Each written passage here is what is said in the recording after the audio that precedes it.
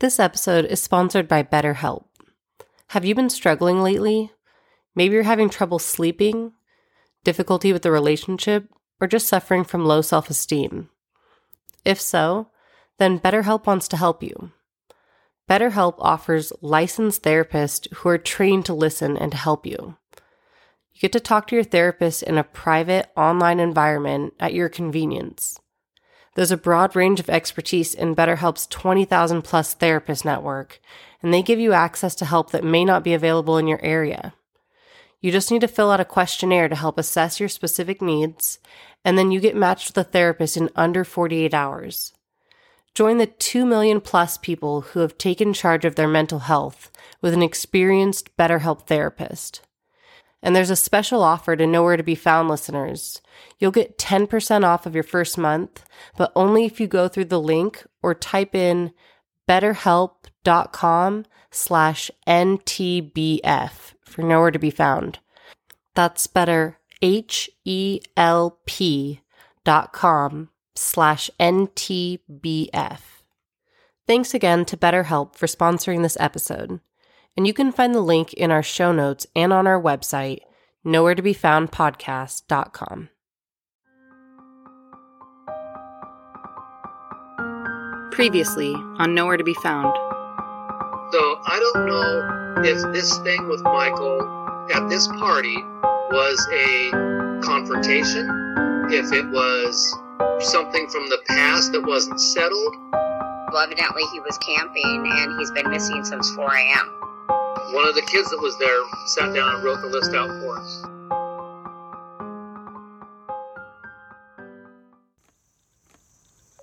Before we hear the interview, I want to show you something. I'm going to give you a couple scenarios. The first one's a question. What did you have for lunch last Tuesday?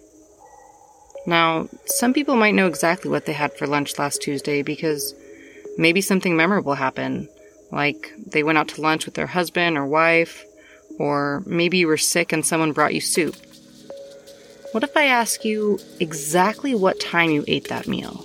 Who else was there? Did you finish the entire meal? What time was it when you were done? Most people will have a hard time answering all of those correctly. If you did manage to answer all of those correctly, how sure are you? Are you 100% sure?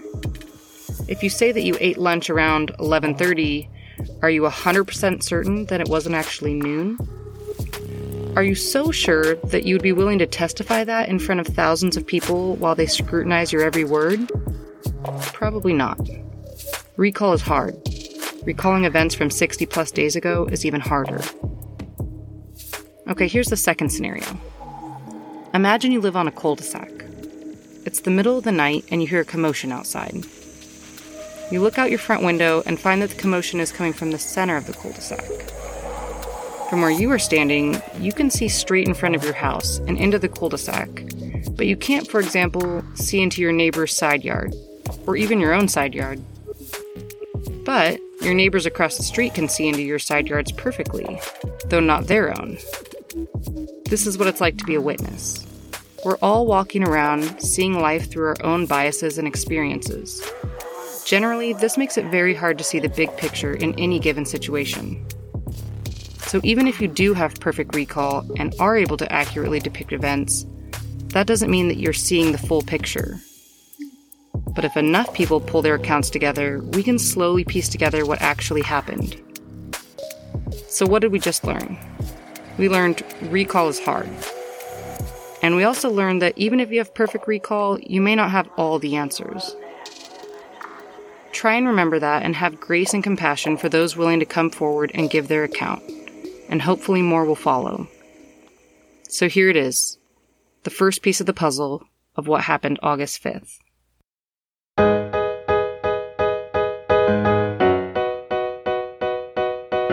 I'm your host, Amanda Papineau, and this is Nowhere to Be Found.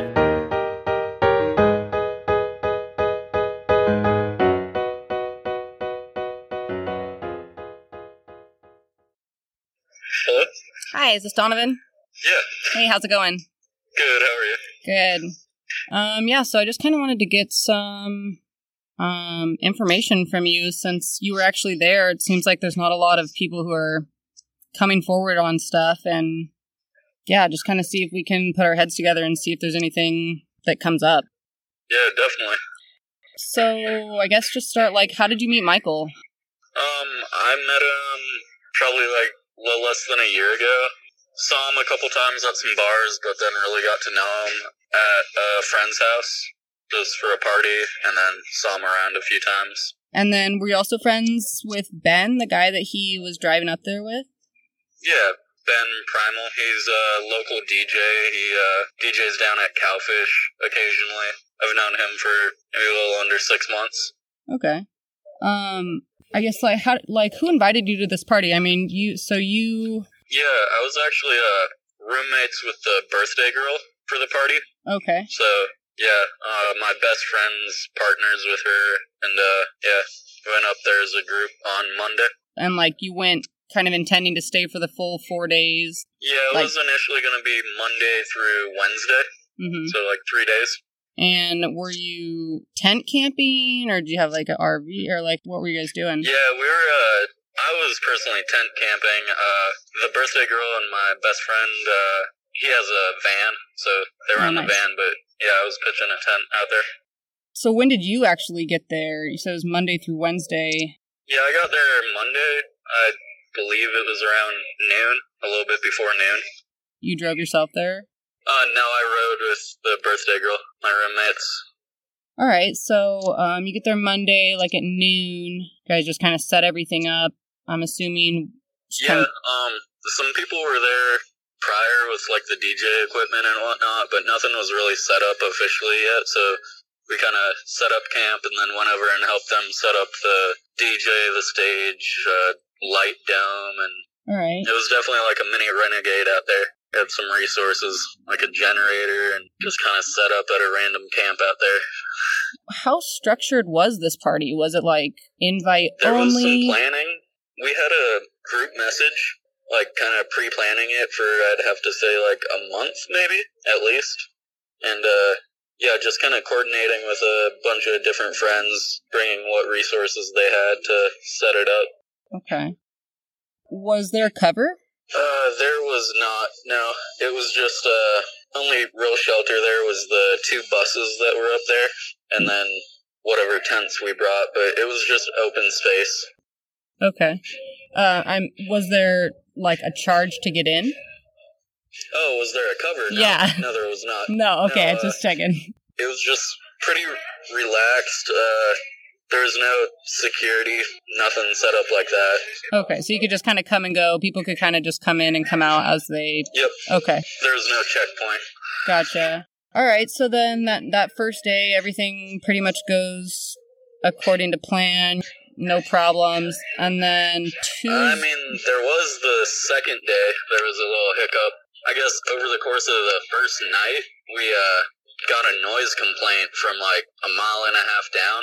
Somebody complained about the loud music because it's a ravine, so the acoustics travel. And yeah, the forest rangers came out that second day and basically came up, told us all that he was confiscating the DJ equipment, the speakers, all that. But then he kind of realized he was one man and there was 40 people there and thousands of pounds worth of equipment that he was not prepared to carry out. They only come out there once in a while, once a day really, every 24 hours maybe. So we weren't really worried about him coming back that night specifically. I'm assuming these are going pretty late camping trips in general. People are up probably to the wee hours of the morning and then sleeping in. Yeah, if not all day. Right. If you get sleep. Okay, and then I saw somewhere along the line that maybe there was a photo booth there? Yeah, it was not like your typical photo booth you might find in a bar. It was more like, those, just to kind of put it in perspective, those play structures where it kind of looks like a half dome? Yeah. Yeah, we had one of those set up. It was a 30-foot structure. He set up a professional, camera stand, and then lights. We had, a bean bag in the middle and actually a couple swings hanging off from it. Michael was chilling near the photo booth, on the beanbag area for quite a while, actually. Just kind of hanging out, resting. Okay. So there was a professional photographer out there, and was the photographer also just kind of like hanging with the part, like they're also part of the party, or just strictly there taking photos? I'm pretty sure he was camping out there too, so he wasn't doing it the whole time, but it was pro bono, so he was kind of doing it pretty laxed. Do you know who it was? Is he like a professional? No, I don't. Oh, okay. And those photos kind of just disappeared off the face of the planet, it seems like. Yeah, to my knowledge, I haven't seen any. I know they were being taken, and it was her 21st too, right? Yeah, it was her 21st birthday. Okay, yeah. So maybe we got to figure out how to get some of those photos. So that's Tuesday. So are you like talking to Michael basically, like on and off? Are you guys like having conversations? Yeah, like passing by, we would be talking. The night before he went missing, at one point he told me that his wallet went missing on one of the buses that was there, and that he had $600 in it, and that he hadn't found it yet. But he didn't seem too upset about it, to my surprise, considering there was like $600 in it, but... Oh, yeah, that's a lot of money to be carrying in your wallet. Yeah, and for it to go missing and kind of not caring, yeah. That's laid back of him. Yep. Did you feel like he was acting normal as far as you know him? Like, did anything seem off to you at the time? I mean, I've only really interacted with him on the party scene. Sure. So... You know, when you're taking intoxicants, it can get dissociative. You totally could just not care about $600. You know? Right. And also, why are you bringing $600 out into the woods for a birthday party? It's not like there's a store out here. But he was being pretty normal, pretty laid back. Seemed to be having a good time. Yeah, he seemed like he was having a great time. He didn't seem upset, really. Cool. At least from what I saw. Was he getting along with everyone? Like, is there anybody there that you feel like he was... maybe not friends with, or wasn't vibing with, or... I'm not sure if he wasn't vibing with anybody, but I could contest to the fact that there was, like, multiple, I'd have to say, like, cliques out there. Like, there's multiple friend groups that came together at one event, you know? Yeah. So there was some social divides. Maybe people didn't talk to other people just due to the fact they didn't know them prior. Sure. How was it set up, like, with tents and everything? Were all the tents, like, kind of on one side, and then the buses? Because I know there were two buses. One of them has, like, the whole DJ thing going, right? Yeah, there was a short bus, and then like, full-size bus, both school buses, yellow school buses. And, yeah, if you, like, look on the Google Maps at Hobo Camp, you can see that there's two sides to the camp. And, on the larger side, there was a fire. There's the DJ set up in the very back area towards the woods. And then there was picnic table, the short bus, the 30-foot dome, and then there was a parking area. And on one side of that area, on the roadside, there was spaces for tents. And then if you cross the actual road, there's a whole strip for more tents. And then also an area that goes down towards the creek. Okay. So there was ample camping spaces. It was a little bit spread out if you didn't camp on the main side where the DJ was set up and everything. Which side were you? Were you near the DJ? Yes, I was, but I was kind of... I set up my tent a little bit further away, near a dry creek bed, just to stay away from the noise. What about Michael? Where was he sleeping? Do you know? I'm not actually sure. I heard that he got there and it was already late, so I'm pretty sure he didn't even set up his tent. So I heard that he was sleeping on the bus, which is hearsay. I didn't witness that, but yeah, apparently he was crashing on top of the bus that had a patio platform on the roof. Then also, at one point I saw him, like, kind of resting on the beanbag near the photo booth. Okay. And then also, I would assume if he needed to, he could go back into Ben's car, who he rode up there with. Right. And that's where I had heard, like, his phone and stuff was anyways, so that makes sense. Yep. Okay, that's a pretty good idea of just, like, how it was set up, because I was just wondering, like, how far apart is all this stuff? If he walked off, but, like, is he super visible? But it sounds like there's plenty of space to wander around. Yeah, no doubt. Okay. I mean, considering it was a full moon that night. Okay. And the time frame that they said he went missing was 4 a.m., so an hour or two until sunrise. Yeah, should have been pretty bright. Considering the full moon as well. Okay.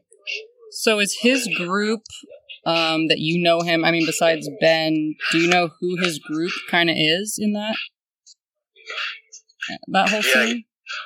I mean, I know off the top of my head, I know who he knows, but he doesn't really know a stranger. All right, so he's just kind of bouncing around. He doesn't really have a specific clique that he's staying with. Having a good time. Has a ton of money go missing. Oh, yeah. Okay, so then you go to sleep the night I guess the night before, since it's 4 a.m., but you go to bed. Morning of. Yeah, and what time was that? I would have to say it was around 2 or 3. Yeah, so kind of right before all that went down. And then woke up, what time did you wake up? I think it was like 8 or 9. Okay. So, and by the time you woke up, like, what was the situation like? I actually woke up to people yelling his name, looking for him, so they're already out looking, but didn't wake everybody up in camp. Okay. Who was looking for him? Like a handful of people. Like Kyle Rivers was out there looking for him, and I think some of the twins' friends were looking for him at that time. Okay. But nobody woke Ben up, it sounds like. No, just like me as well. Like, I woke up to them searching, so they weren't actively waking people up. All right. And then from there, it probably just all kind of goes downhill. So did you join in looking for him, or what happened from there? Yep. I woke up, started searching, and then the word was that the twins were going back into town to call for help. And come to find out, they actually went back into town, went to their house, freshened up, went and picked up a friend, came back out, and then had that friend drive back into service to call authorities and his parents, which then resulted into his parents finding out at 4 p.m., a whole 12-hour gap. Who was the friend that had to get sent back in the second time? I think it was Kyle. And when he drove back into service, once he was back out there, he went with Ben. And that's when they kind of started to call the parents. Yep. Did you feel like anything was weird at that point, or were you feeling like he just wandered off? Yeah, I was really just focused on searching the area. Yeah.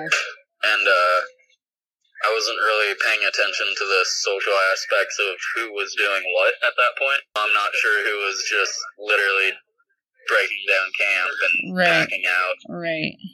Which would have been suspicious at that time. But at the point, you don't really even know to look for that. I mean, it doesn't even... Yeah, I'm just trying to look for him specifically in the surrounding areas, so... Do you know, I mean, going back to the night that all went down, so his buddy that he drives up there with goes to bed early. You don't go to bed early, but you go to bed at some point, like 2 or so. Yeah. He's not ready to go to bed. I got some sleep that night. And then so Ben goes to bed at midnight and sleeps till noon, which I'm like, okay, that's a lot of sleep. Well, I mean, if you're taking some intoxicants that affect your brain, then you gotta sleep it off. That was kind of my next thought. I was like, okay, so like, what was Michael on? Do you know? I mean, I know Parrish has said some stuff that went around, but like, what do you know that he was on that night? I personally, what I was witness to is that I was drinking with him, drinking some beers with him, and then also he was doing some ketamine, and that's all that I know. Yeah. From my personal eyewitness. Okay. I mean, I guess it was just an assumption. I kind of assumed that we maybe were going to be going down like the hallucinogen, but as far as you know, not necessarily. I know that it was out there, but I can't say for a fact that he consumed it. Right. Well, that's fair enough. I kind of was thinking like, maybe we'd be able to figure out like what direction he went in, but it sounds like there was so much going on that There's no way. There's just no way. Even considering the people that last saw him, one of the twins and Ashley, they said that he, like, walked off the bus, and how the bus was positioned, it was on the main road, and the door exiting it is directly next to the road, concealing it from the majority of the people up by the DJ. Okay. So, other than the people on the far side of camp that were camped out on the riverside, he could have just walked right off that bus and then gone in either direction, left or right, and avoided majority of the group. Okay. I did hear you mention at some point, like, the other camps, like some transient type, like, what do you know about, like, the camps on either side of you guys? It was a little bit of a distance. It was probably a quarter mile each way. There was one family that was actually camped practically with us on the riverside in an RV. It was a husband, wife, and child, 2 dogs, and they just move every 14 days because that's the law out there that you can't squat for more than 14 days, and so they just move camp to camp, but it's a real tweaker kind of sketch vibe out that way. Yeah, it sounds like a bad place to go wandering in the middle of the night. Yeah, definitely wouldn't want to go missing out there. Yeah, alright. And then also all the mining community out there, if you walk up on their claim in the middle of the night, they just presume that you're trespassing. How did you even find out about, like, mining? Like, I had no idea that was even a thing. Yeah, I didn't know until Search and Rescue got out there in the family, when they pulled out the map, that it was actually a bunch of mining claims. And did they try and contact the people who own the claims? Yeah, they actually got in contact with I guess there's a union out there for claim management. So they got a hold of them and got a list of the claim owners in that area. Okay. So they got a hold of at least some of the owners out there. Okay. Wow, it's crazy. Like, it just keeps getting deeper and deeper. Yep. I mean, I know Parrish and Tina told me that they had a list, and, you know, there was that one that was posted. Yep. Initially, when they got there, I was part of the group message planning the party, so I sent a friend back into town with my phone and had them just get all the names that were involved, and then I crossed off who wasn't there and then kept who was there and even added more. Okay, but you handed that off to Tina and Parrish, and they, like, early on, it sounds like? Yeah, like day 2. That's super awesome. I know people are giving you kind of a lot of crap. I kind of want to talk about that. And it's just pushing people further away to be exclusive with their information because they don't want backlash. Okay, we have to talk about this. What Donovan said is exactly what we don't want. We don't want people who want to come forward, but don't because they're afraid of the backlash, even if they didn't do anything wrong. The Brysons like to refer to us as Michael's Army. We need to make sure that the actions of our army are supporting the cause. The goal is to bring Michael home. Harassing people to the point where now they don't want to come forward is working against that goal.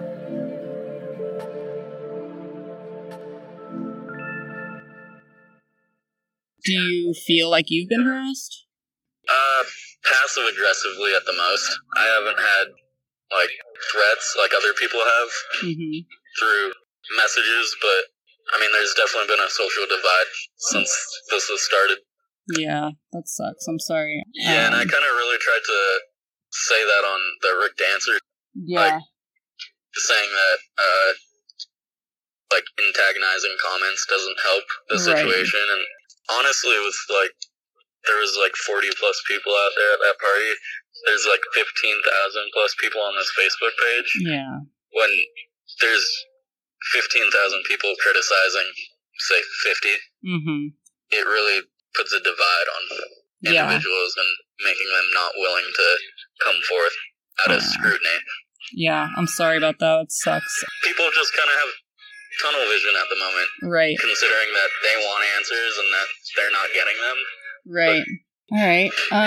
Well, I guess I just want to end off with, I mean, I know you don't know, so it's all speculation at this point, but if you had to if you had to guess right now, like, what do you think happened to Michael? I've been asked that question a lot, and it's honestly changed over time, from initially to even now. Sure. But I would have to say, to simplify that answer, would be that he didn't walk off. He got in a vehicle, because there's no way that he would have made it distance through that thick foliage with what he was wearing that night, without leaving a trace. Yeah, I 100% And the distance that he would have had to make, it would have had to be made by a vehicle. Okay. And as far as you know, I mean, vehicles were coming and going pretty regularly, or would a vehicle... Yeah, no one was really paying attention to it either. You know? Like, everyone's having a fun time, just not even expecting the worst, and... So a car pulling up and then leaving at that time would not have triggered anybody? Nope. Okay. I mean, someone might look over their shoulder and be like, huh, but wouldn't really question it. Right. Okay. Well, wow. That was perfect. That's exactly what I hope everyone else can do, is just like, I don't have anything to hide. Here's what I saw. I mean, I don't know if it's going to do anything, but here it is. So I really appreciate you doing that. It's super big of you. Yeah, no worries. I just hope that the family and friends and loved ones can find closure on this. Me too. So no matter the outcome. Me too. Yeah. Especially, Tina and Parrish just blew me away. They're awesome people, so they definitely deserve it, and Michael deserves it too. As always, I would encourage everyone to join the Let's Find Michael Bryson Facebook page. This is still an open investigation, and leads are trickling in. If you know any details about the night of Michael's disappearance, please contact the detective or Mark Perkins, the private investigator. And to those who were actually there, I know I sound like a broken record, but even if you don't think you have any useful information, maybe you were sleeping or you just didn't know Michael very well, please reach out anyways. You never know what a little missing detail may trigger. One thing that's been really hard for me since starting this podcast has been trying to see or hear things with fresh eyes and ears. There's so much information out there that I feel oversaturated in some ways. That being said, I want to start something new. On the Nowhere to Be Found Facebook page after each episode, I'll make a post that people can comment their questions on. Not saying we'll be able to answer all of them, or any of them for that matter, but maybe someone listening heard something on tonight's episode, or on a previous episode, that got them wondering. Post your questions and we'll see what happens when we all put our heads together. The track you're listening to right now, and one previously on tonight's episode, was compliments of Michael Bryson, aka Daddy Soundbath himself.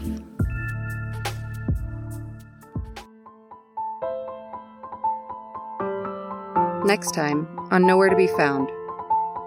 Michael's missing, and so we all jumped in the car and drove to Cottage Grove as fast as we could, which is about an hour and a half. It was pretty organized as far as like making sure like each town was plastered with flyers. You know, you asked what are some words that describe him. I would definitely say playful. Like he always had that kind of like childlike quality, and he was really good about like just sending random like, you know, I love you sis texts, or I love you mom, or just calling. I think they got him really high and he wandered off and something happened to him. We've been asked how our listeners can contribute to the show, so we set up an account with Patreon. Check out the link in our show notes if you're interested in supporting our cause. You can also find it on our website, nowheretobefoundpodcast.com.